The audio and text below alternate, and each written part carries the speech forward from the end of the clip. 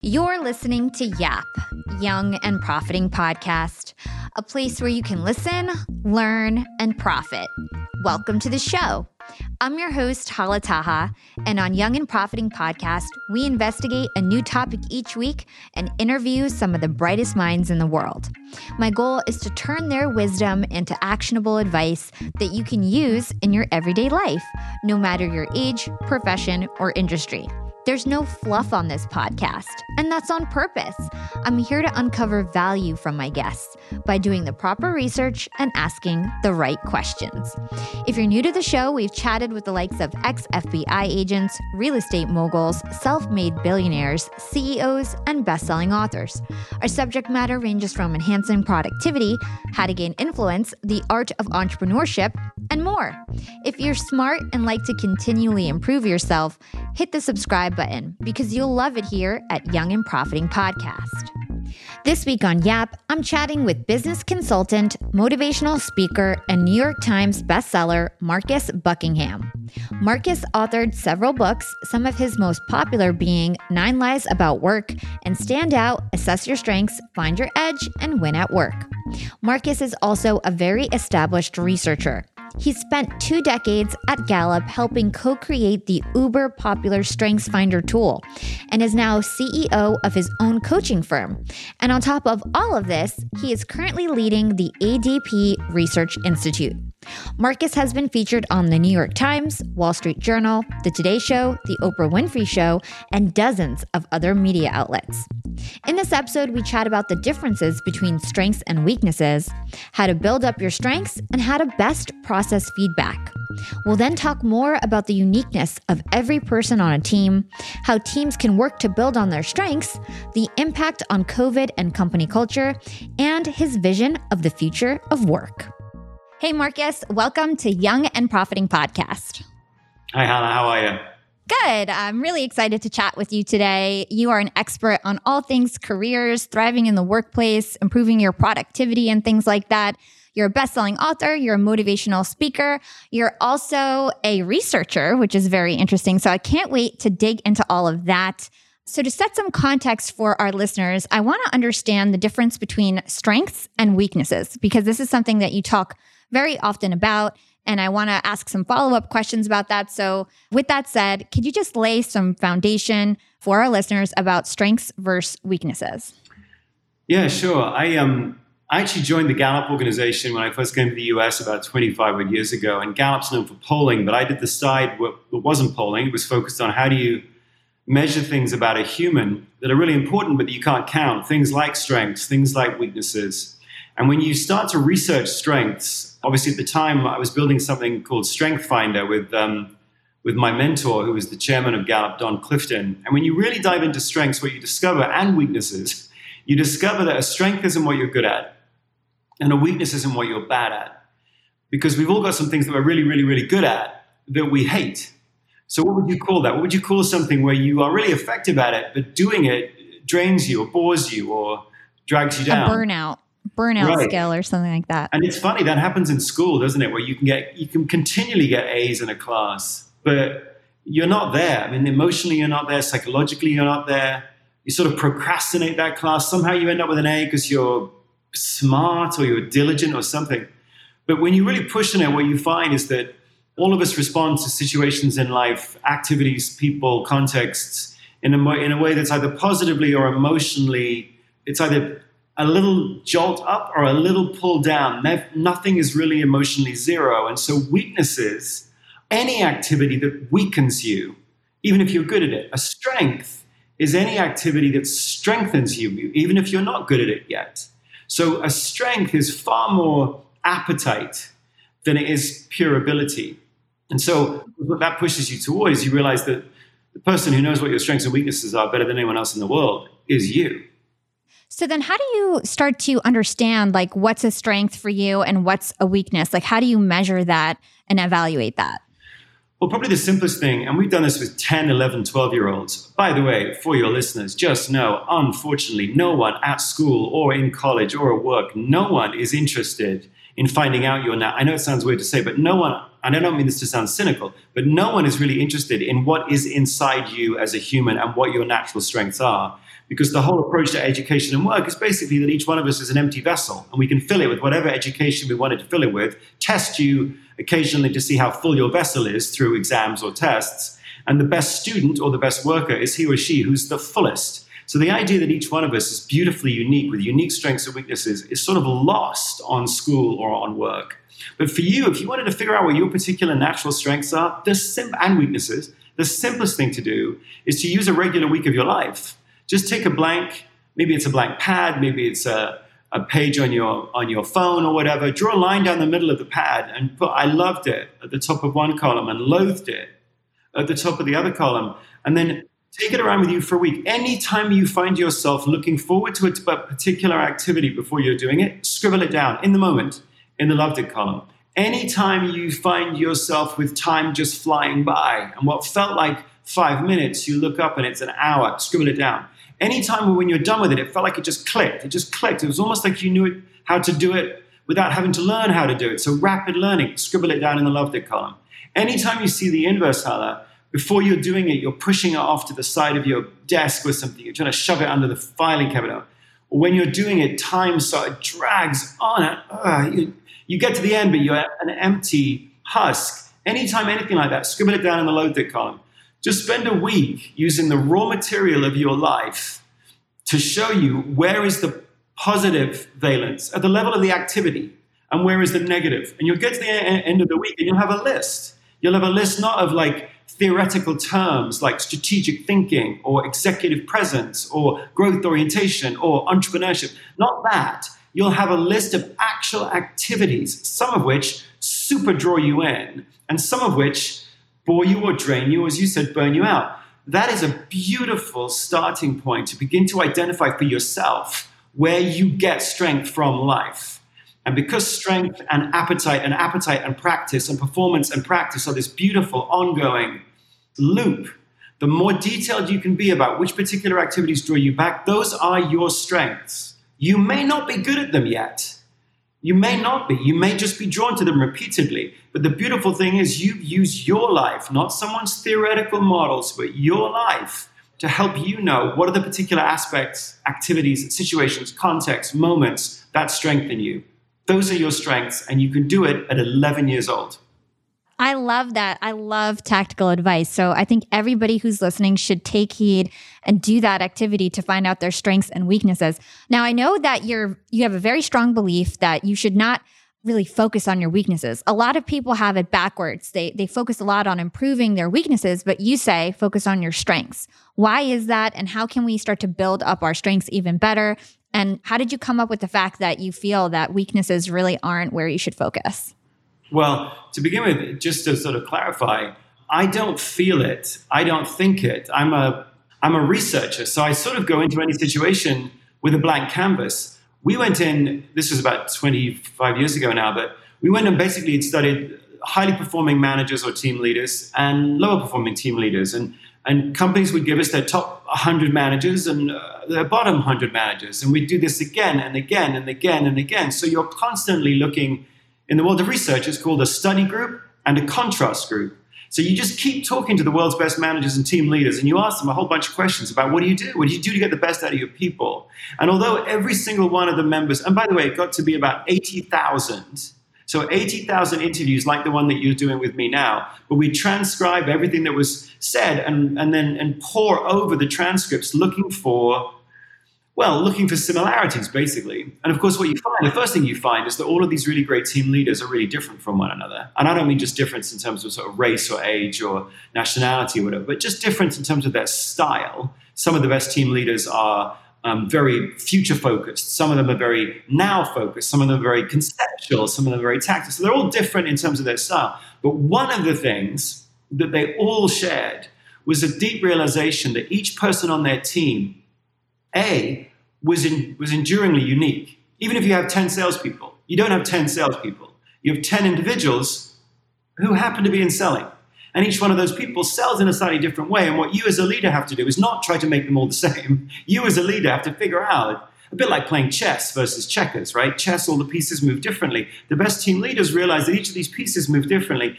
First of all, you've got to figure out as a chess playing team leader, Who's the knight? Who's the rook? Who's the queen? Who's the bishop? You try to figure out the uniqueness of each person. And then they said, if you've got a rook, don't try and turn it into a bishop.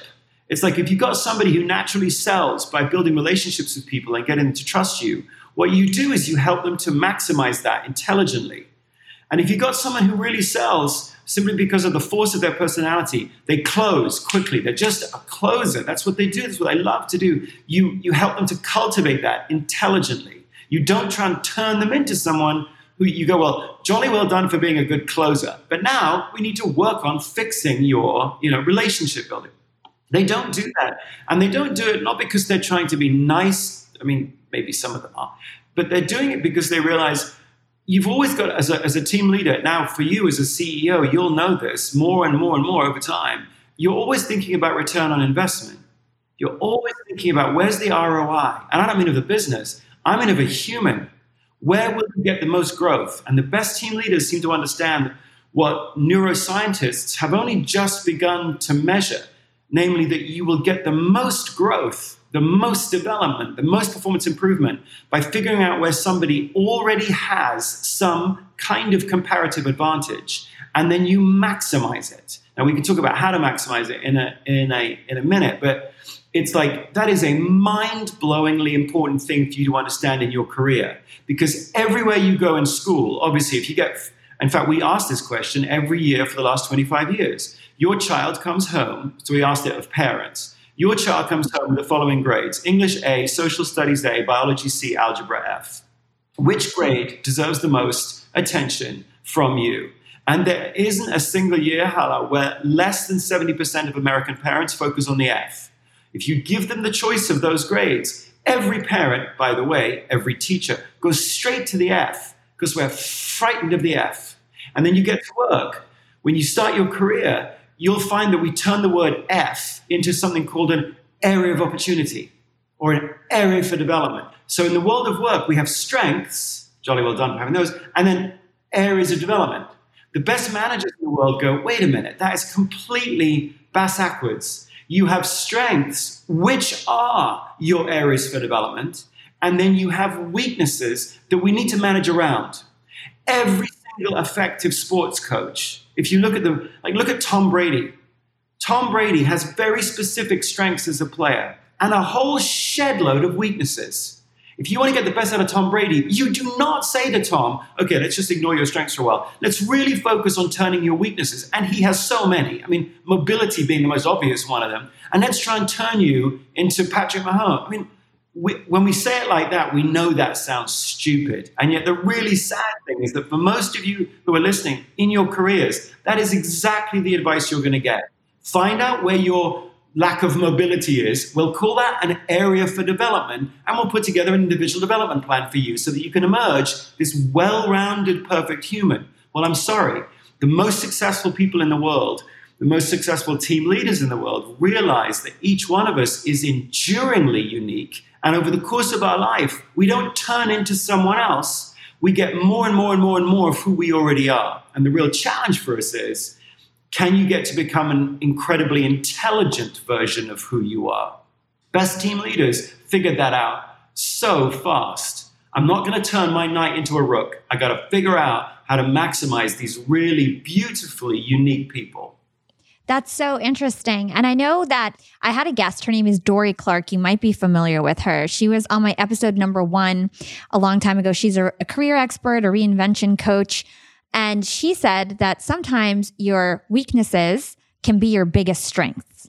So do you have an opinion about that? Have you seen that where your weaknesses are actually somewhat related to your biggest strengths as well? Well, that's an interesting question, because normally the way that it's positioned is the other way around. You'll hear an awful lot of people say, yeah, but that strength, better watch out for it. That strength of yours can also become a weakness. Yeah, so exactly. Right? You'll hear it twisted around. So somebody will say, well, look, you're naturally very good at confrontation. Your mind doesn't go blank. Somehow the words come really smoothly. And you are just, whenever there's a confrontation moment, you're really good in the middle of it. But watch out. Don't use it too much, because then it'll turn into people who think you're rude or aggressive. So you need to turn that down a little bit. Or they'll say the same with empathy. Well, you're really empathetic, but you know what? You're too soft. You're too soft. You can't always be empathetic, you know. In fact, most people's coach, I'm not saying this was true of hers, but because she actually framed it really interestingly the other way around. Most of what you'll hear, most of what your listeners will hear is the other way around, where people will spend, really well-intended people like your mother will tell you, because they want to help you, tone that down a little bit.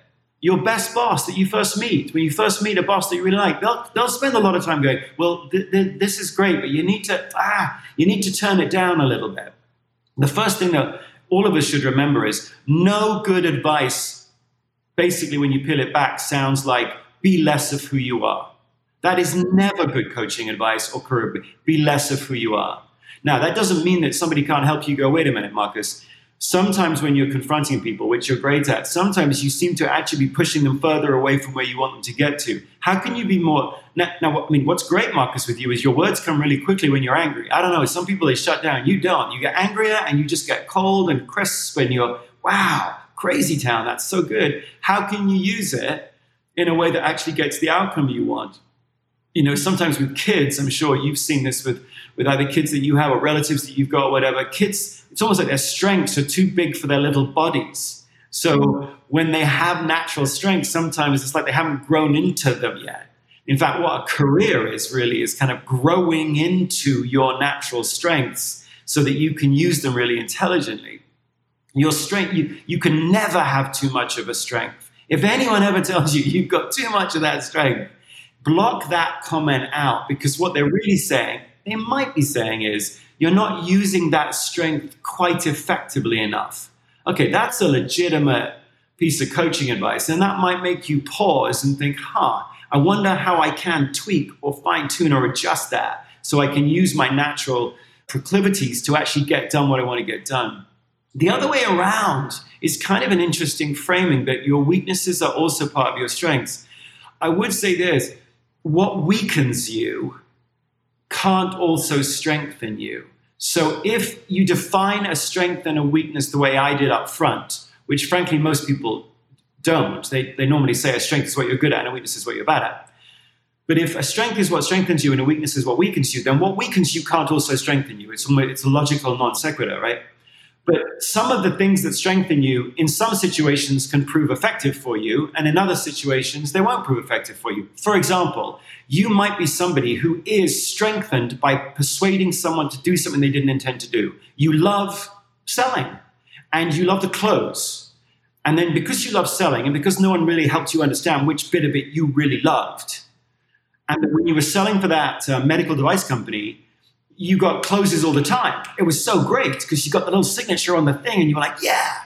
And then you got promoted. I don't know why, but you got promoted to work for a pharmaceutical company like Amgen or something, or Genentech. And you went in and you're quote unquote good at selling, but you go in there and you suddenly realize that in pharmaceutical sales, you never close. There's no close. There's no signature.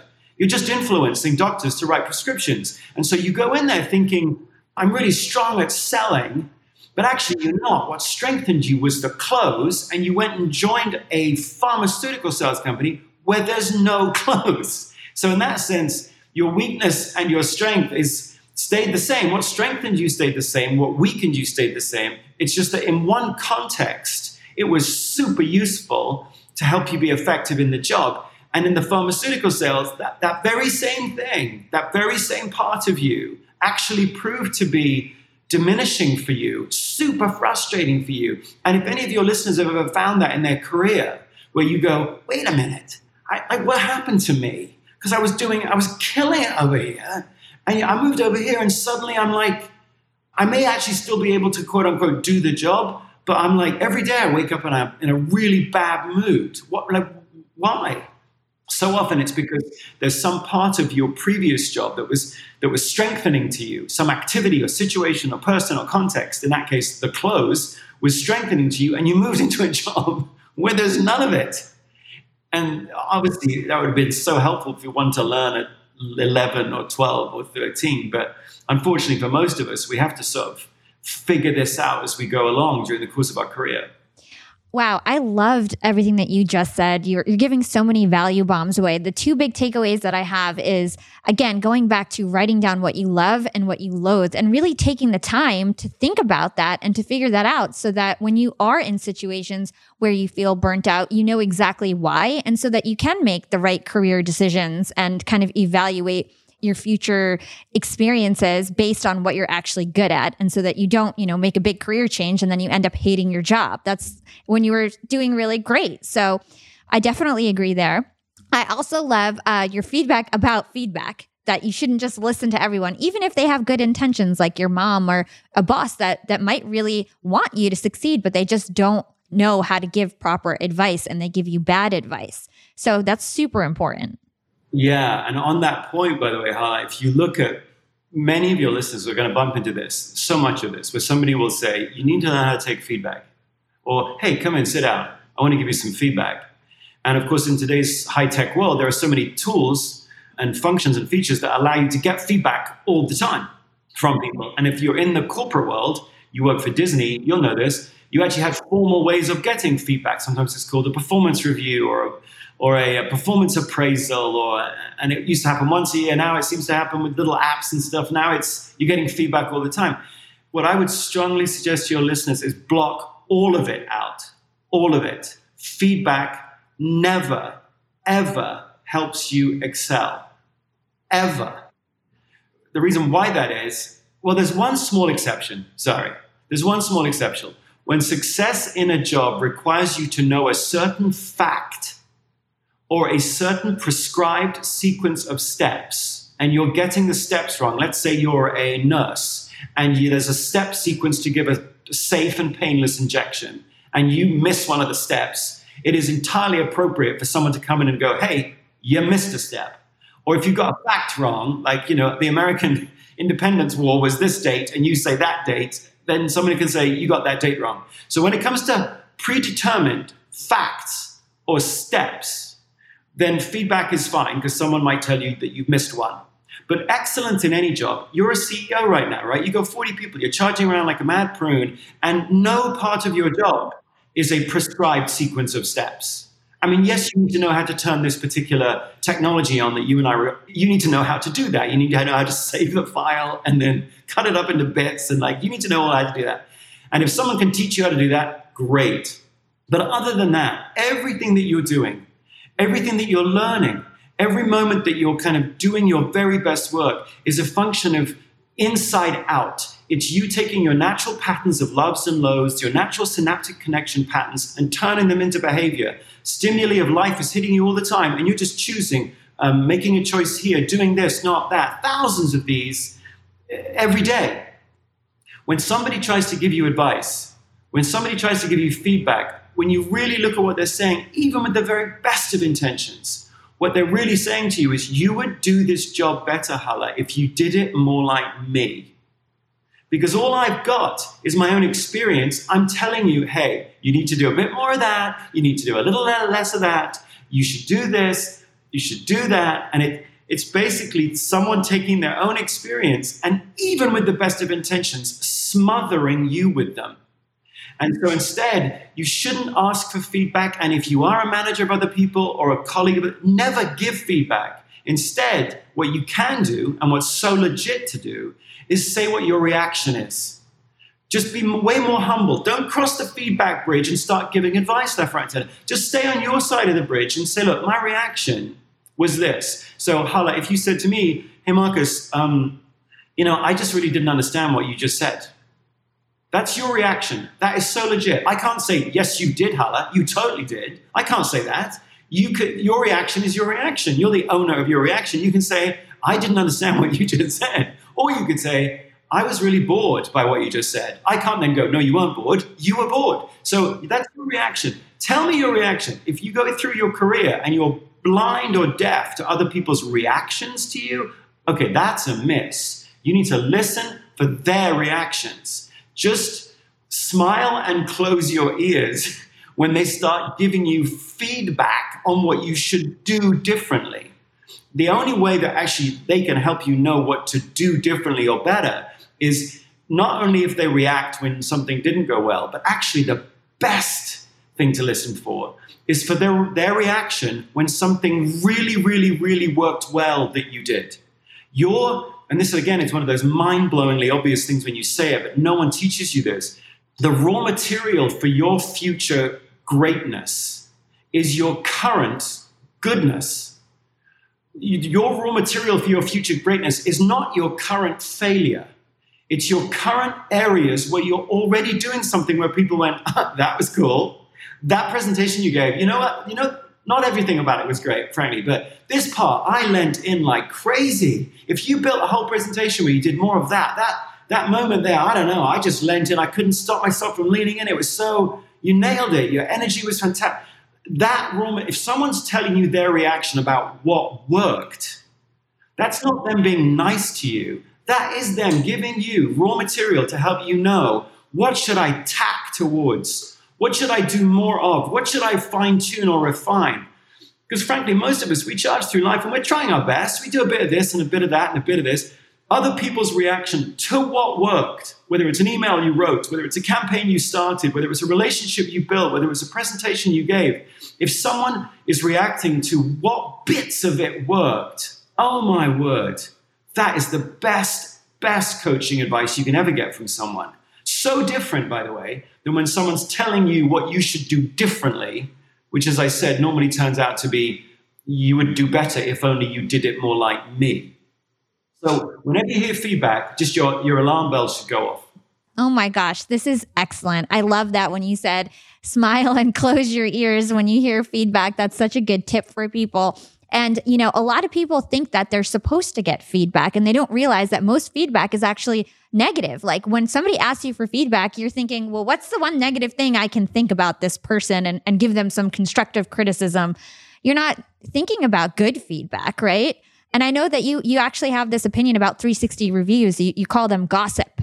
So tell us about your opinion on 360 reviews, because we did that I don't work at Disney anymore, but we did that at Disney. And I have a great story about how, somebody who was just kind of out to get me gave really bad feedback, which had not, like, if you ask any of my past managers of the past 10 years or any of my past coworkers, everybody would be like, that doesn't sound anything like Hala.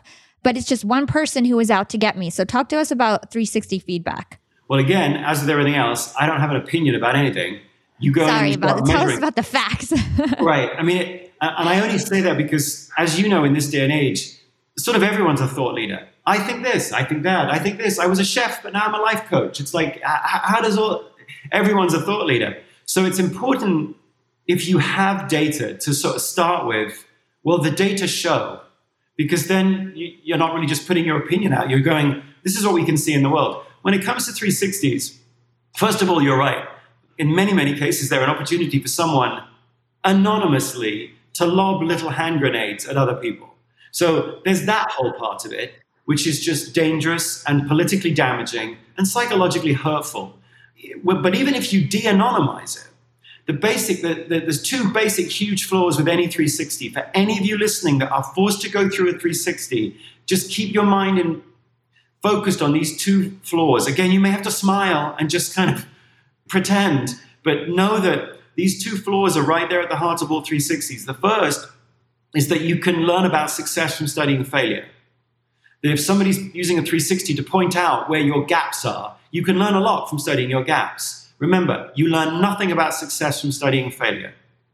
Let's just all be really clear. There's so much stuff, failure is such a great teacher. No, it isn't. Failure teaches you about failure. If you wanted to learn about failure, study it up the wazoo. It teaches you nothing about success. In fact, some aspects of failure are really similar to success. So if you study failure and then say, don't do that, you won't succeed. It's like saying if you studied really unhappy marriages, and this is true, you find out that people argue a lot. You count the arguments, there are a lot of arguments. So what you would then say is, well, to have a happy marriage, you shouldn't argue. But you actually study really happy marriages, you count the number of arguments, there are exactly the same number of arguments. Or rather, there's no statistically significant difference between the number of arguments in a happy marriage and the number of arguments in a rotten one.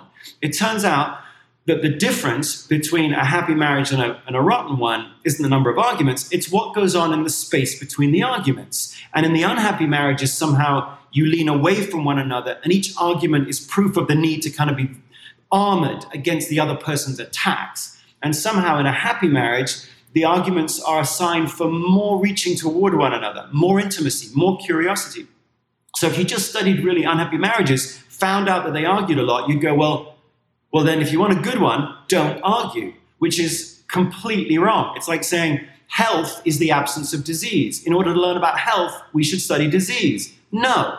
If you want to learn about disease, you study disease, which is fine, do that, but don't imagine that's health. Health is a totally different thing. So that's the first thing with 360s. They're predicated on the idea that to get better, you should figure out where you're kind of failing, according to your 360 colleagues, and then fix it. Okay, completely wrong.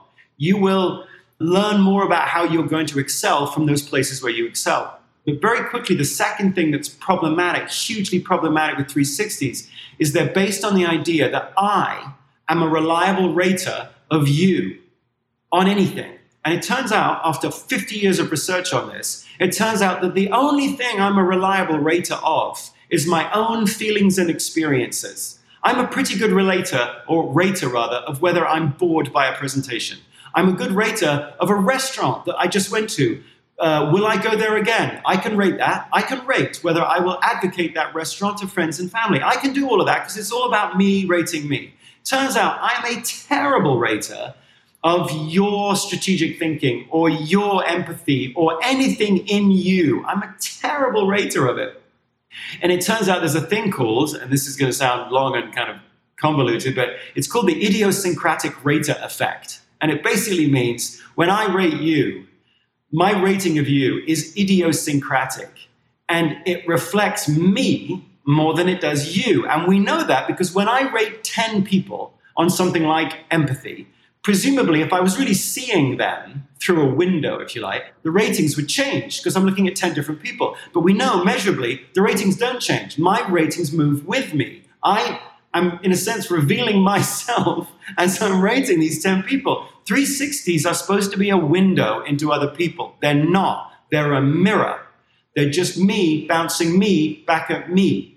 And for those of you who are listening who are stat heads, you'll know that if your measurement system has systematic error in it, which this is, systematic error, the more data you add doesn't get rid of the error. It adds to the error. It's like if you've got one broken thermometer, you've got one bad measurement. If you have 15 broken thermometers, you've now got 15 bad measurements, and you're no closer to knowing how hot it is outside. So that's what a 360 is. It's a systematically error-filled, badly designed focus on failure. And unfortunately, for many of your listeners, you're going to bump into this. Some well-intended team leader is going to go, hey, here's this new nifty 360. It's part of our human capital management system, and it's going to help you get better. Okay, whenever you see that, again, you may have to smile to be politically savvy, but just please don't let your career be determined by other people's faulty thermometers. It's so crazy because I know that so many corporations do this and so many of us are going through these feedback reviews, and there's so many like messed up outcomes as a result of this. There's so many managers who are focusing on the wrong things and team members who are just drowning because they're worried about their weaknesses, not focusing on their strengths. It sounds so broken, and that's just really sad to me that it's so broken right now. No, it is. And it is broken, and it will stay broken until we realize and take seriously the idea that each one of us isn't permanently malleable. That you are Hala, and you are, the least interesting thing about you is that you're Palestinian, you're a woman. Why? Because there are hundreds of thousands of others. There's only one you. And the full extent of how unique you are is if we actually count the number of synaptic connections in your brain, we find out two things. One, you, Hala, have as many synaptic connections in your brain as there are stars in 5,000 Milky Ways. And that isn't a silly exaggeration. That is the full, massive, overwhelming, beautiful, filigreed truth of the fact that you will shine the way that you shine. There'll be only one person ever in the world, ever in human history, that will be as unique as you are. So that's the very first thing, is that your crazily beautiful, unique pattern of synaptic connections is yours alone. and it will be extinguished when you die, and it will never shine that way again. It's like you are so bloody precious. Second, we know that you will grow more synaptic connections in the areas of your brain where you have the most pre-existing synaptic connections. So it's not as though we should have a fixed mindset. There's only one Hala and she can't change or grow. She can change and grow. Just every one of your listeners can. But you will change and grow in those areas where you've already got lots of thickets of synaptic connections. Your brain doesn't rewire itself. So anybody that's taking a quote-unquote growth mindset to their career, please remember, unfortunately, Carol Dweck in her book about this doesn't talk about any of this at all. But this doesn't mean that you can rewire your brain and Hala, you could become me. Not in terms of all of my incredibly crazy synaptic connections in my head. Those are mine. And all of the natural behaviors and loves and loathes and strengths and weaknesses that they create are mine. And all the weird inconsistencies and irregularities and opaqueness of that, the complexity of that, is all mine. Yours are all yours. And when you grow, you become, your thick synaptic connections become thicker. And actually your weaker ones, they atrophy, they wither away. So over the course of your life, you can grow and change, but you don't grow and change into someone else. Yeah. Anyway, sorry to bang on about that. No, it's so interesting. No, I love this conversation. I feel like everyone's going to find so much value in it. Very entertaining and interesting. So I have a team, like we talked about. I have over 40 employees, and we have a very happy company culture. And I think that it's because naturally I do this. I really compliment everybody on their strengths. And since we are a startup, everyone kind of can land grab where they feel most productive and happy. And so it's not like I'm like, here, you're a graphic designer and you have to do this exact job. It's kind of like, you're on the graphic design team, go do what you're going to be best at. Like, that's kind of my attitude. So I actually think I'm going to do this love and loathe thing for my team, have them do that for 2 weeks, track all their activities so that I can just see that and know to kind of put people on the projects that they're best at and just have that information to help me make decisions going forward. I think it's so useful. Is there anything else leaders can do to kind of make sure that their team is working on their strengths? Well, first of all, just remember, and I did the same as you, man. I built a company of 100 engineers, and it's a whole software company, and it's fascinating, isn't it? I'm sure you're finding this as a leader that actually the bigger the company gets, the more you realize that every single part of your life really is a people equation. It might be people as it relates to customers or people as it relates to the folks that you're hiring and working with. But suddenly you have to become a really deep expert in humans, which is why all of the stuff that we're talking about here is super relevant to anybody who's listening, who's a leader, because you have to try to figure out how to get the best out of humans or how to sell to humans, and all the strategic thinking in the world or all the financing in the world isn't going to help you if you can't find customers and you can't find really good people. In terms of like how you can help people capitalize on their strengths, by the way, if you do that love and loathe it thing, what you're trying to get them to do in the end is sort of write, I know this is going to sound weird, you're going to try to get them to write down a couple of love notes for themselves. As in, I love it when, and then you get, because remember, if they did this for 2 weeks, they'd have a whole bunch of activities written down in the loved it column and a whole bunch of activities written down in the loathed it column. And you sort of want to turn to them at the end of 2 weeks and go, okay, write 3 love notes to yourself. Not I'm amazing at, no, you're not bragging. You're just going, I'm at my best when, or I love it when, or I get a kick out of it when. Just write 3 for yourself. If you don't want to show them to me, don't show them to me. But for you, team member, take ownership for the love that you draw from your life. You know, we say there's 5 love languages. No, there aren't.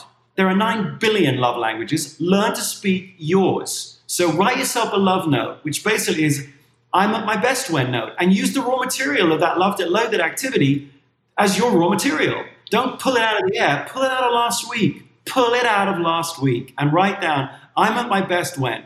And then perhaps, and this is so fun to do, you get your team together, not 40 because it's too big. So you'll have to break it down into smaller teams. But you could spend 2 hours, and it's a great 2 hours, where everyone just shares their love notes. I'm at my best when this. Now, you're not saying I'm the best at. That is a totally different claim. You sort of don't want that. I'm the best at this. Okay, shut up, okay? Who knows who's the best at? But if you say, I'm at my best when, well, now no one can come in and say, no, you're not, because this came out of your life. So it's a very good thing if you're running a team, if you do that love it, loathe it activity, the next thing to do, each person writes a love note, right? I would suggest 3. And then the next thing, if you really wanted to accelerate your team's collaboration, share it. Because it's weird. We don't know one another. We make these stupid generalizations about one another. Not stupid, but we see someone's superficiality. They're a white man, or they're a black woman, or they're a Palestinian, and we sort of make he's a New York Jets supporter, and he's an idiot Patriots. And we make these generalizations. And of course, they hide the beautiful uniqueness of each team member. So that's a good thing to do, is to go around and go, listen, we're not going to say what all of our skills and certifications are, because who the heck knows what all those are? Or we can go on LinkedIn and see what those are. But when are you at your best? Boy, I mean, seriously, if we did this we had 100 people, so we had like about 8 or 9 different teams. And we did this every 3 months. It's a great 2 hours, because you're like, oh, I didn't. And of course you can, if you wanted to do it the next time you meet, you can do the inverse. I'm drained when. I really find it difficult when. I'm at my worst when. And that doesn't mean that you can slough it off. Oh, therefore I'm not going to do it. No. But it's a wonderful thing, Hala, in your company, to be the kind of company where it's okay to say, I am super geeked by this and this and this and this and this. And this over here, you're going to get a B minus version of me. I know that sometimes I have to do it. I totally get it. But don't ask me to crush it. If you keep bringing me, it's like, I remember when I was working for a boss one time, I spent all weekend putting together 27 different options of what we could do. Because I kind of like processing everything and pulling it apart. And I put together this kind of PowerPoint presentation that would have made the NASA moon landing look simple. I had all these different, if we did this, then we would do this. And I brought it into her, and she liked me. And about 10 minutes in, I could see she was doing that, the telltale signs that she was bored or frustrated, checking the watch, looking up. And I stopped and I'm like, look, what? I spent all weekend on this. And she's like, Marcus, I'm really busy. I trust you, dude. Come in with 2 things. Tell me why you'd pick the one. And I'm almost 99% of the time going to pick the one that you pick. And for her, she didn't take information in the way that I did. She took it in a way that I presume you've thought this through. Come to me with 2 options, make a decision. Now she's not right. I'm not wrong. But what you do when you do that kind of activity, when you share with one another, I take information in this way. Oh, I take it in this way. Or I'm at my best with this. I'm at my best with that. What you're doing is simply building awareness. Now, sometimes I'm going to have to do something a little outside my comfort zone because she wants me to just snap a decision off. Okay, but at least I now know that's how she's taking information in, and she knows that's how I'm taking information in. And awareness is this beautifully powerful part of building a great career, but also building a great team. The opposite of awareness is assumption. And so everything that we're talking about here is getting past assumptions about, oh, I know graphic designers. All graphic designers are like this. Okay, no, they're not. Each graphic designer is weird and cool and different.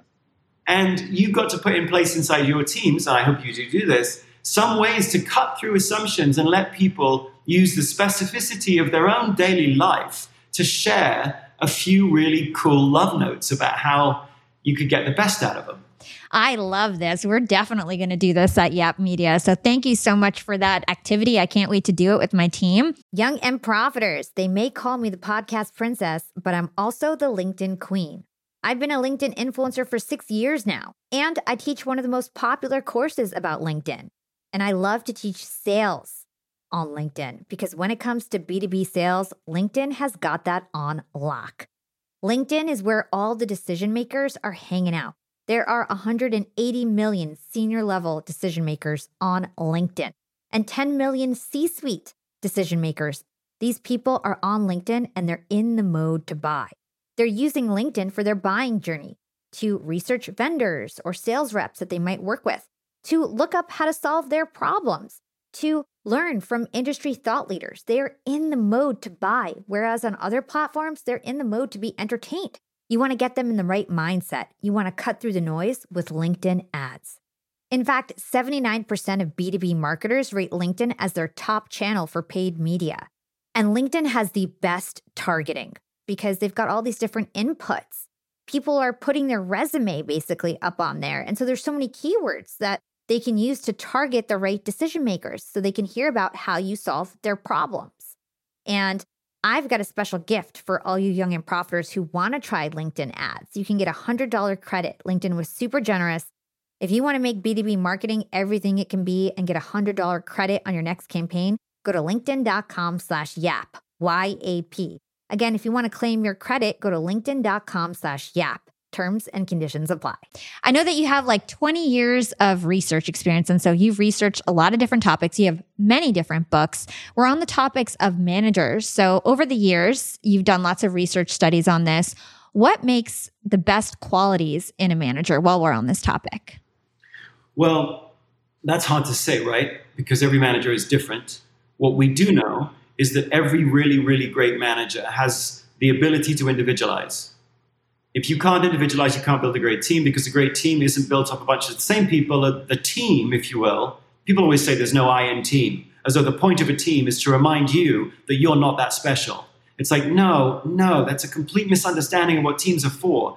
You bring teams together because a team is the place in which lots of different people, lots of unique eyes, actually make a contribution together, and they achieve something together they couldn't do by themselves. The point of a team are the eyes. So individualization, if you want to be a really good team leader, cultivate, and some part of this is a skill. It's not just a natural strength. Some part of managing is learning how to see the clues.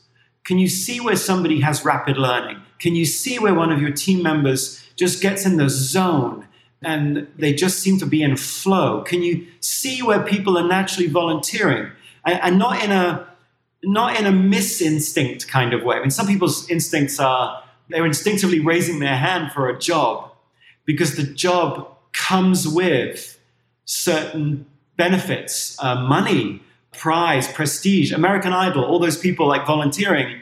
Are they really volunteering for learning 100 words or songs to 100 words to 100 songs, practicing all those times by yourself? Are they really volunteering for the actual activities of what it takes to be an American Idol? Or are they volunteering because they want the praise and the money or the attention? We've got a lot of misinstincts in our lives because no one's ever really taught us to inventory what our own natural strengths are. So as a manager, individualization is a really important thing. But the second thing I would say, and this is less an attribute and more just a behavior. And by the way, in Yap Media, you should do this too, because this is free. And it's just everything. The best team leaders check in with each person on their team for 15 minutes each week individually. And the conversation in that 15 minutes, and you could call it a check-in or a touch base or a conversation or a one-on-one, the word doesn't matter. But that 15 minutes isn't about feedback on this week. Hey, let me tell you how you did. No, it's a short-term, future-focused conversation about next week in which the manager is just asking two questions. What are your priorities this week? And how can I help you? What are your priorities? How can I help you? And the best managers realize you don't do that as a group. I mean, you can get your team together as a group if you want, but every week, each individual on that team is basically invisibly raising their hand and going, can you pay attention to me? Can you pay attention to me? Can you pay attention to me? Every human being's got like an attention bucket, but the bucket has a hole in it. And so you fill my bucket in the course of a week by going, okay, what are your priorities next week? What are you working on? How can I help? And then you think, well, I've done that, so I don't have to do that now for another 5 months with that person. No. Next Friday, you kind of got to do it again. And then you kind of got to do it again. And you got to do it again. And if any of your listeners are thinking, well, I can't do that because I've got too many people, then you've got too many people. It's like, what's the perfect span of control in a young business like yours? It's not span of control. It's span of attention. And the perfect span of attention is how many people can you as a team leader legitimately check in with every week for 52 weeks? And also, if you are a team leader or you're aspiring to be one in your career and you're listening to this and you're thinking to yourself, well, that sounds boring. I don't want to check in with each of my people every week. I want to be strategizing. I want to be, I want to be doing the cool, sexy, leadership-y stuff. then don't lead people. Because if you don't want to check in with each person and find out what's going on in their head and how can I help every single week, because things change so quickly, if that doesn't interest you, don't lead people. Because this check-in thing isn't like in addition to leading. It is leading. And if that doesn't interest you, then go be smart by yourself, or maybe you and one other person.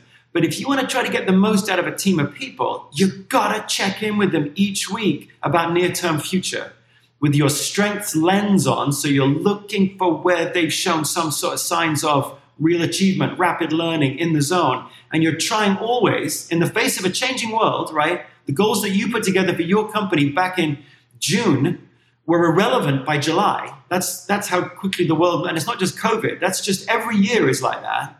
We have a whole other conversation about goals, by the way, but if you're a team leader, yes, you need to individualize, but then this frequent light touch check-in, no one will tell you this, by the way, I don't know why, but no one will tell you this. And yet I promise you, if you're leading a team right now and you get in this habit, it's like brushing your teeth. You don't need to have a perfect coaching moment every check-in. Some check-ins you'll just go, oh, and okay, and I'll do my best. And that's all you've got that week for that person. But that's okay, because next week you're going to ask them again and again and again and again. It's like your year is 52 little sprints as you pay attention to each person. Last quick point on the data. The data show that the modality doesn't matter.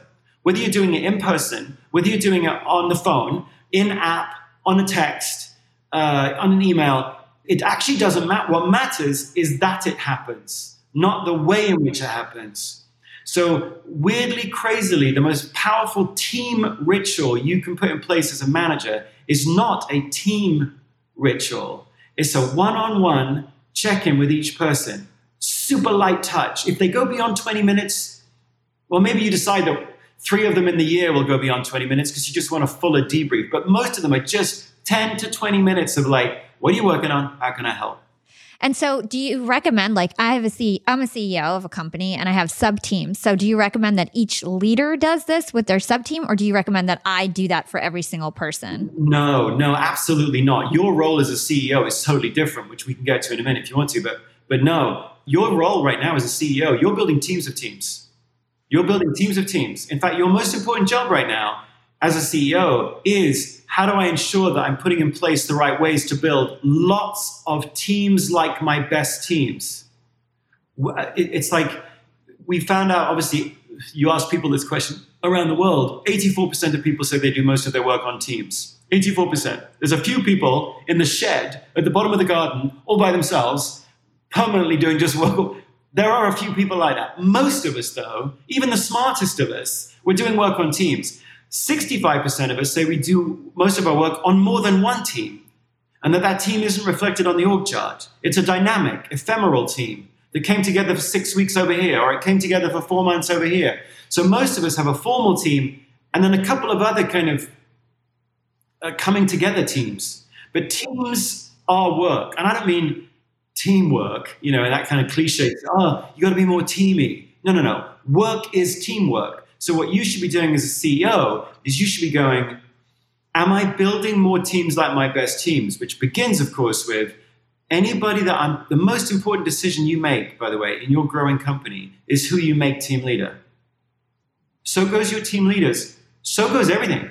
You could be the smartest person in the world. And if you're putting in place people that don't get a kick out of individualization, that really actually want to tell people what to do because they're into control. They don't want to check in with everybody each week individually because it bores them to tears and they're way more interested in themselves. If you keep doing that, I don't care how smart you are, Hala, your company's going nowhere because no one will want to work there, or if they do come work for you, they want to stay. You join a company, people may join your company because of you, because you're cool, because you're out there, because you're exciting, because of you're innovative, but how long they stay and how productive they are while they're with you doesn't depend on you. It depends massively on that little local team. So yeah, the short answer to the question is each one of your team leaders should be doing this. And if they don't want to do it, that is a red flag for you. I think this is such a great point. You made me think about something that I've said before on this podcast, that you can be a great employee and you could be great at what you do. And it doesn't mean that you have to eventually lead people. There's lots of people who aren't great at leading, and they can lead in their own way as an individual contributor and not have a team. And that's how they perform well. Just because somebody performs well doesn't mean you just promote them to lead a team, because it's very different skills. And so I think that's a brilliant point that you make, and it just like really drives that point home. And to put specificity to it, it really sort of means you're not going to be a great leader. Rather than saying it that way, you can almost say to people, look, let me tell you what leading is. Leading is figuring out the uniqueness of each person and then paying attention to that person and the work, that person and the work, that person and the work for 52 weeks of the year. Are you interested in that? Because if you're not, then in terms of going all the way back to the definition of a strength and a weakness, if that doesn't strengthen you, and by the way, we could try it out. We could try it out. Why don't we try it out? And the thing we're trying out isn't some elusive concept called leadership. We're actually just trying out an activity. We're going to maybe we'll put you in a dynamic or ephemeral team. We'll give you a little project. We'll give you a project for about 6 months. I don't know, 6 weeks, whatever it is. You can try it out and see whether or not checking in with each person about near-term future work. When you can't tell them what to do, you have to manage by remote control. Not more control, you have less control. Let's see whether or not you get any sort of kick out of that. Because if you don't, that's the job of leading. And if that, right now, for whatever reason, doesn't thrill you or doesn't give you any jolt or anything, then the money, if it comes with more money, or the bigger title, if it comes with a bigger title, that's not going to carry the day. It's like in the end, if you want to build a really great career, the what always trumps the why or the who with. Even if you super believe in the why, by the way, I'm a huge fan of Simon Sinek's stuff, so find your why. Okay, that's cool. And obviously the people you work with, the who, that's important. But if what you're doing every day at 10:30 in the morning on a Tuesday, or what you're doing at 3 p.m. on a Friday, if the activities themselves don't strengthen you, then that will always in the end burn you up. Burnout comes not from losing your why. It comes from doing the wrong what in service of the why. So in that sense, if you want to know if you want to be a team leader in your life, having an activity that we can go, oh, leading's that. All right, well, let's try that. And let's see whether or not you get any kind of thrill out of that. And if you don't, as you said, that doesn't mean you're a bad person. It doesn't mean you couldn't be incredibly successful in your career. It means you're probably going to be successful mostly because of your own efforts, your own insights, and less about your ability to build teams or teams of teams. Everyone shouldn't aspire to be you. I mean, if I looked at your job, your life, there's going to be a whole lot of activities that a lot of us would go, I don't want to do that. I don't want a life. So all of us have got different thrills that we get from life. And of course, that doesn't mean we're wrong or right. It just means we're us. Young and profiters, we are all making money. But is your money hustling for you? Meaning, are you investing? Putting your savings in the bank is just doing you a total disservice. You got to beat inflation.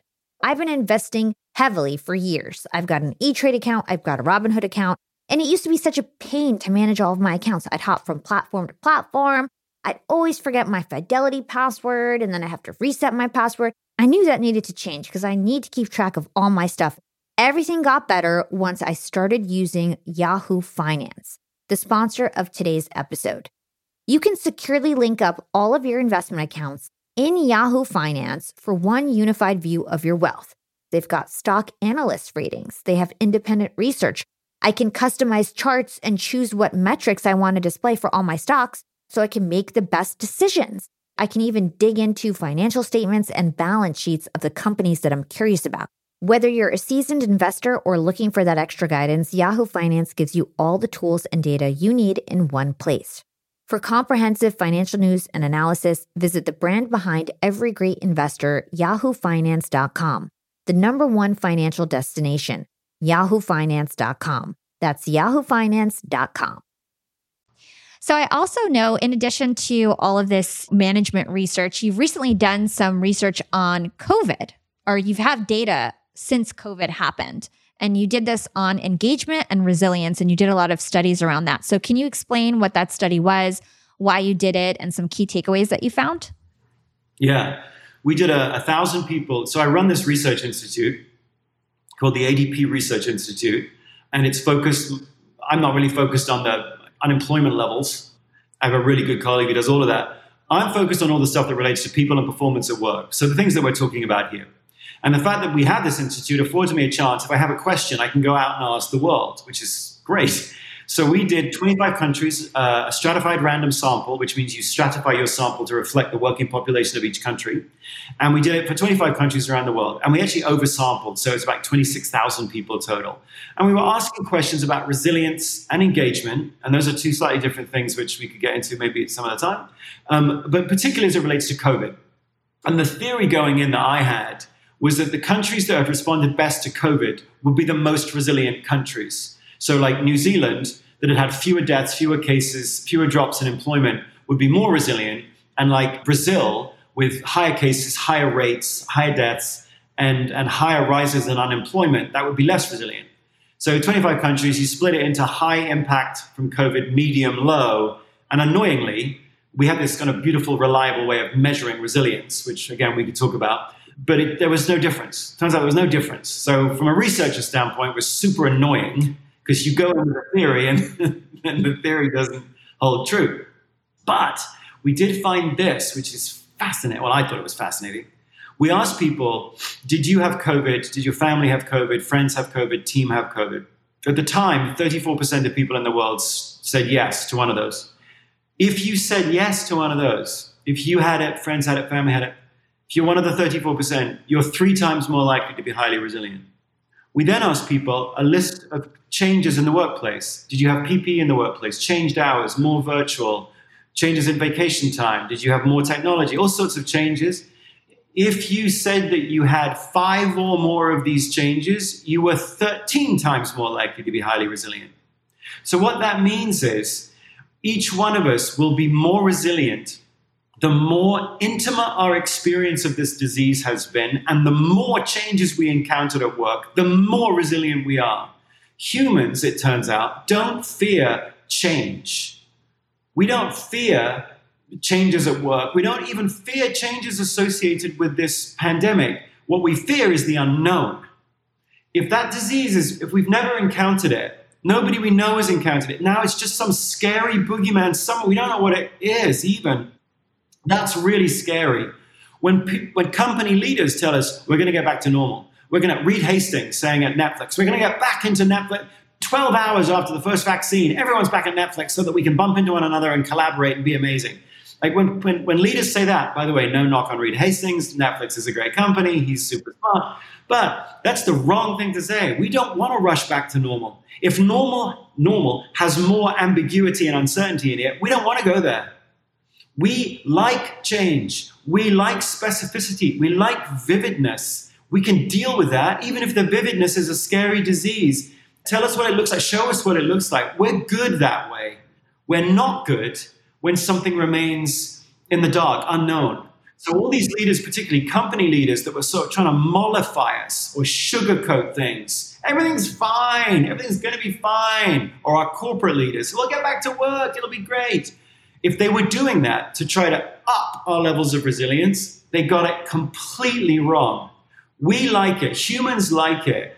When we can see the challenge ahead of us, we know you're there with us, but we can see the challenge ahead of us and we can figure out for ourselves how we accommodate that challenge, take it in, figure out a way around it or through it or over it and move on.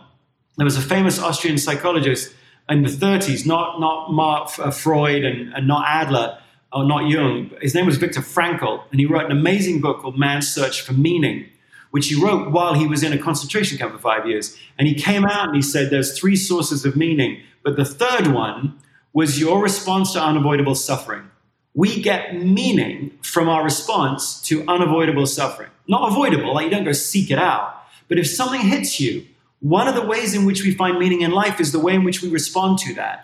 So this COVID research basically showed, and this was true around the world, Hala. There wasn't like, oh, Brazil is like this, Iceland is like that. No, these patterns were true across the world.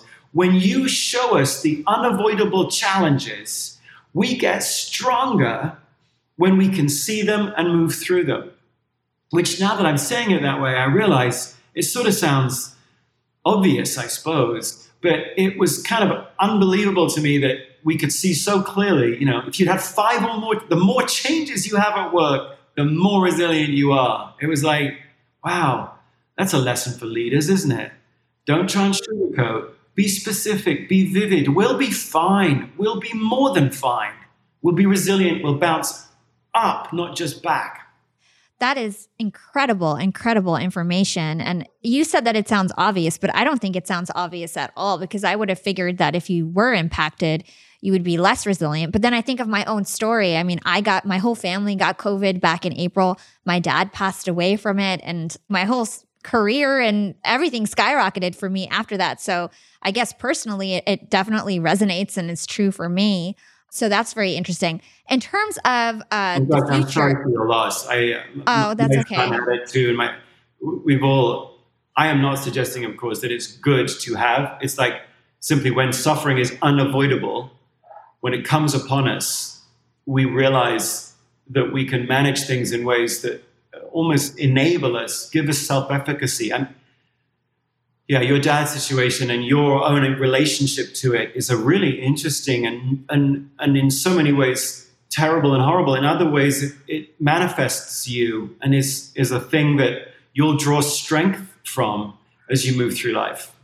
Yeah, because it's like so many bad things happened, and unless you want to just dwell in the negativity, or I'm not that type of person where I would just kind of shut down. It made me motivate me, because I realized life is short and we only have this amount of time, and you want to make people proud who supported you and loved you, and just it actually motivated me to just keep working harder, honestly, and I turned everything up. So definitely resonates with me.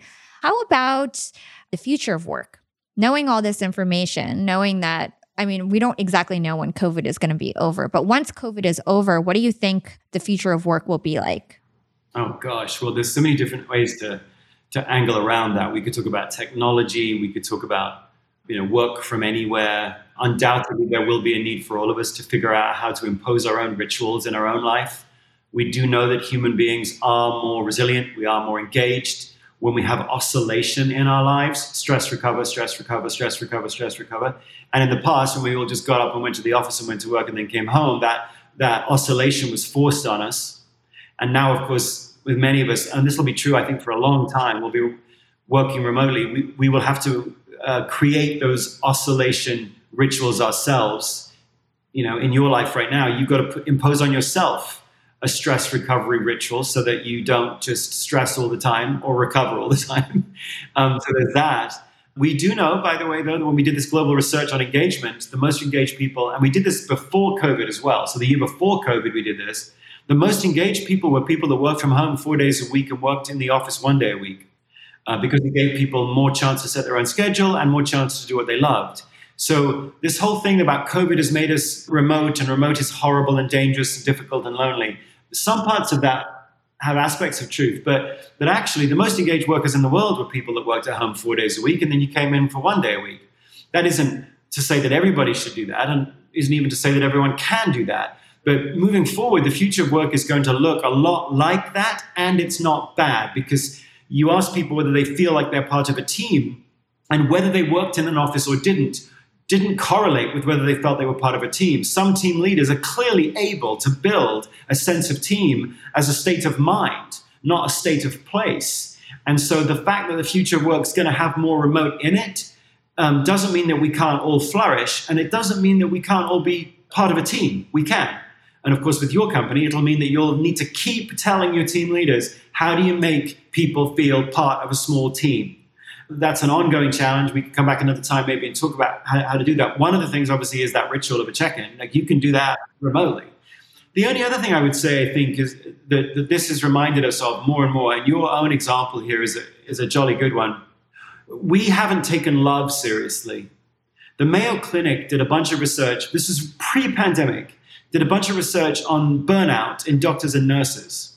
And one of the things they found, mostly because doctors and nurses seem to be burning out at unprecedented levels. Before the pandemic, you had levels of PTSD higher in emergency room nurses, twice as high in emergency room nurses as you did in veterans returning from war zones. So it was like, the Mayo Clinic was like, something is going wrong.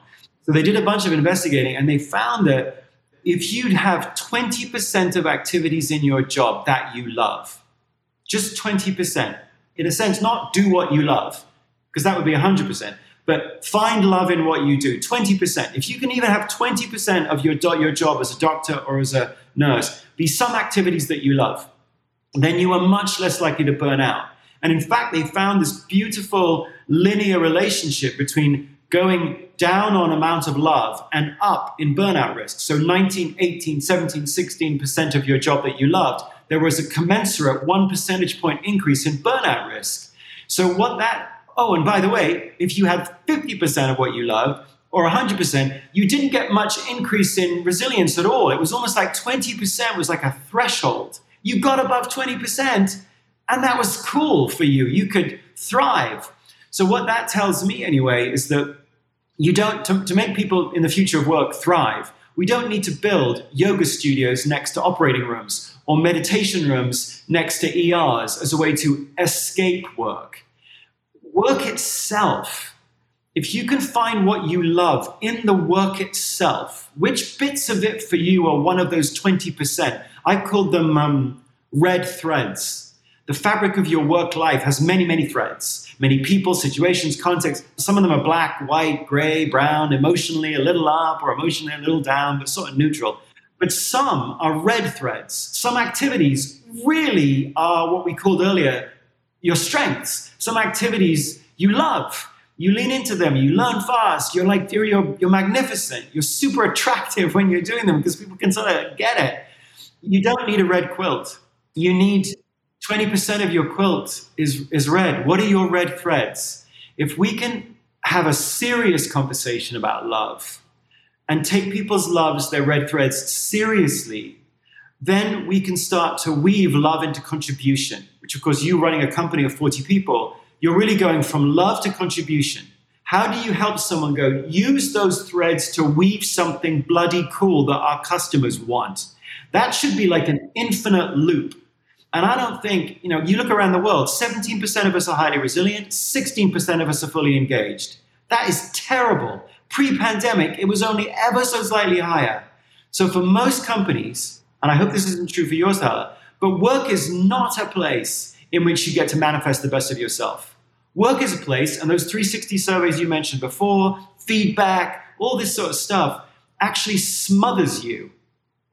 And the future of work is going to be a place where at some point we go, we're jacked up on Adderall, we're medicating ourselves with Xanax, and these are the kids doing that, not the 50-year-olds.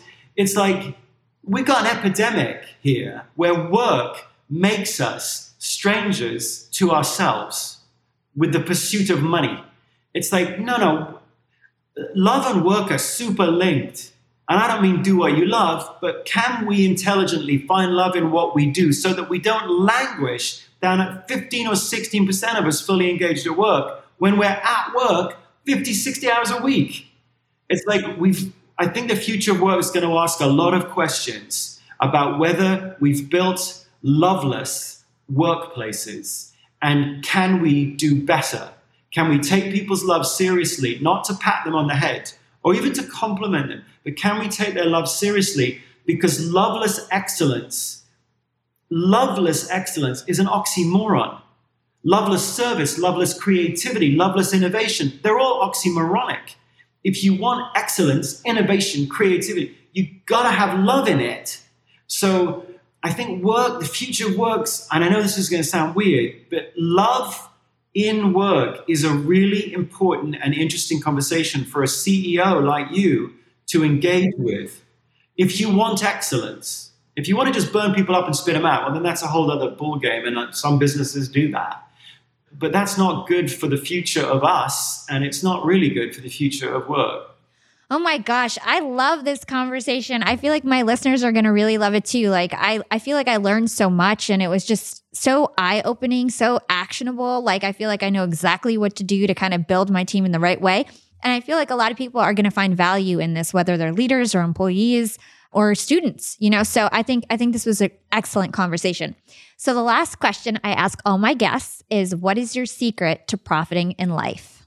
The Western philosophy says, I think, therefore I am, right? Cogito ergo sum. I think, therefore I am. But there is an African philosophy called Ubuntu, which basically says, no, we only exist in relation to other people. You're not out there by yourself thinking. Everything isn't cognitive. It's not I think, therefore I am. It's I am because you are. We all exist in beautiful relationship to one another. So my secret to profiting in life, for me, but for you too, and for your listeners, would be look to your left and look to your right. Because you are, because of who they are. Who are you moving through life with?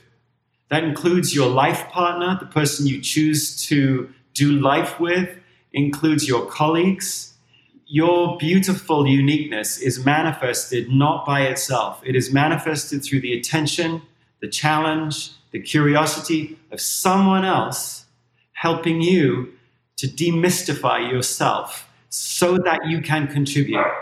So look to your left, look to your right, and remember that the goal of any great relationship that you have in life is to make each one of you bigger. And you should only surround yourself with people whose goal is to help you be bigger, the biggest version of you, not threatened by you, not blind to you, not controlling of you, not trying to be you. The goal of any relationship is that that other person sees you and wants you to be bigger. And I think the thing that I've learned in my life anyway, and I've done, my career is a little bit like yours over the years, writing books, speaking, being individually productive, starting a company, having a company grow like crazy, having another bigger company come in and buy my, like now I'm, here doing this with you. It's been an interesting scavenger hunt for love. But the biggest lesson I'm going to take from my life is that I am because you are. And so who's the you in that sentence? Who am I surrounding myself with? For every one of your listeners, they aren't an island. They're not by themselves. They're super connected. And so think very carefully about who you're choosing to walk through life with. And if they're wanting you to be bigger, hold on tight, because that's the way in which you live the fullest life. That is so powerful. I would love to talk to you more about this, but I know we're running up on time, but that is amazing. Great advice. Where can our listeners go to learn more about you and everything that you do? Well, probably Instagram. My Instagram's good. What is it? It's MW. We'll put it in the show notes. There you go. Marcus Buckingham. I should know what that is. And then my website is marcusbuckingham.com, which is my name. The other place to go, though, is because I run this institute. If any of your listeners are into the data stuff, if they want the data, the real reports themselves, and they like that, and some of them might, go to ADPRI Research Institute, so adpri.org. And you can find like a 5-minute version of these studies, a 20-minute version, PowerPoints, sort of whatever your appetite is. So marcusbuckingham.com or adpri.org are the places that I go. Awesome. Thank you so much, Marcus. This was an amazing conversation. Cheers. Thanks for listening to Young and Profiting Podcast. I hope you gained some valuable insights on how to leverage your strengths instead of focusing on your weaknesses. Remember, when it comes to strengths and weaknesses, it's not about good or bad. A strength is not what you're good at, and a weakness is not what you're bad at. A strength is an activity that strengthens you. It draws you in, it makes time fly by while you're doing it, and it makes you feel strong. So I highly recommend to listen to Marcus's advice in terms of how to find out what your strengths are and then lean into them. If you want more content around career and leadership, I recommend that you go check out number 63, Find Your Dream Job with Kristen Sherry. Here's a clip from that episode. I know that a lot of the reasons that people don't like their work is because of their managers, right? One of my first jobs, I worked at a water company, and I'll say that actually I won't say the name of the company. I'll be classy, but it was a water company, and I hated that job. I was an entrepreneur previous to that. I had a blog site. I used to do freelance work on the side, but I basically could make my own hours before that. I was still in like my mid-20s. I was pretty young. It was one of my first like 9-to-5 office jobs, and it was right after I had shut down my website due to reasons we won't get into right now. So I worked for this lady. She was the CEO, and she was like the meanest lady in the world. And everybody who worked there was miserable. She worked us to the bone. I made like 30 grand a year working in New York City. And so I was like working my tail off for barely any money. And she was like, never gave any recognition and was like the nastiest lady in the world. So tell us about managers and what people find the hardest when dealing with a poor manager and what the strategies are when you have a really bad manager. Like, what are your options? So those are really great questions and was the basis of my research for my most recent book. So the number one reason that people leave a job, 54% of people leave a job because of a quote unquote bad manager. So that only leaves 46% for all of the other reasons, which makes it the number one reason. Now, the number one thing that people say is trust, lack of trust. That's why their manager is a bad manager. They don't know how to build trust. And the most heinous thing that people say is managers are threatened by the talent of their team members. So those are the number one and number two things that I don't trust my manager and they're threatened by my talent. I think a lot of people realize that strong individual contributors are promoted into management. During my research, I found the number one reason people became a manager is they were just put into the role. Someone just promoted them into the role based on their performance as an individual contributor. Well, it's a completely different skill set. There's a lot of research that shows what the traits are that make managers effective. They are good at creating motivation. You have to come to the table motivated, of course, as an employee, but they sustain the motivation of their team members through a variety of different means. They are able to assert themselves but be respectful of other people. So Chris Macchiarola, who's a friend of mine who I interviewed for my recent book, she calls it direct with respect. You're able to be direct with respect. So there's a lot of different qualities that make someone a good manager. But the problem is that people aren't given any training. 2/3 of people are thrown into a manager role without being prepared or equipped. And I don't mean sitting in a one-day manager class. They don't have a mentor assigned to them who does job shadowing and feedback. They don't have this ongoing mentorship relationship. They're not put in high potential leader programs that walk them through with a coach or something along those lines. They go on an e-learning if they're lucky and take a 2-hour course and then you're done. Go manage all the messiness of people. And oh, by the way, our culture is going to drive you for individual results to make you ignore your team and not recognize that really putting people in roles where they can live out their potential and mentoring those people to be successful is the number one thing that you're responsible for. Again, check out number 63 with Kristen Sherry for more career advice. Man, people love that episode. Shout out to Kristen Sherry for doing such a great job. And if you haven't subscribed to Young and Profiting Podcast, please do so you can be alerted every time we drop a new episode. And if you love Yap, the best way to thank us for all of our hard work is to leave us an Apple Podcast review. These are so important for us. They act as social proof and they largely impact our podcast rankings. As usual, I'm going to shout out a listener who has left us a recent Apple Podcast review. This week is from Fickled05. I'm not sure if it's a man or a woman. He or she says, "Really happy I found this podcast. Just recently discovered Yap and I'm really loving it. I like how Hala is so well researched every time. Even her guests acknowledge how good her questions are. Definitely looking forward to all the episodes." Thank you so much, Fickled05, for tuning into the show and for all your kind words. I do so much research, but I can't take all the credit. I have an amazing team. Shout out to Peter, Ava, Kara, Anisha, Fahad, Brian, Michael, and the whole team. You guys are crushing it for me and our clients when it comes to research. I appreciate you guys so much. It's one of our biggest differentiators at Yap Media. And don't forget to share Young and Profiting Podcast with your friends and family on social media. We love when people enjoy our podcast. I love seeing those stories screenshotted of you guys listening to us in the app. You can find me on Instagram at Yap with Hala or LinkedIn. Just search for my name. It's Hala Taha. And now I'm on Clubhouse. You can find me there too at Hala Taha. Thanks so much to the Yap team. You guys are amazing. This is Hala signing off.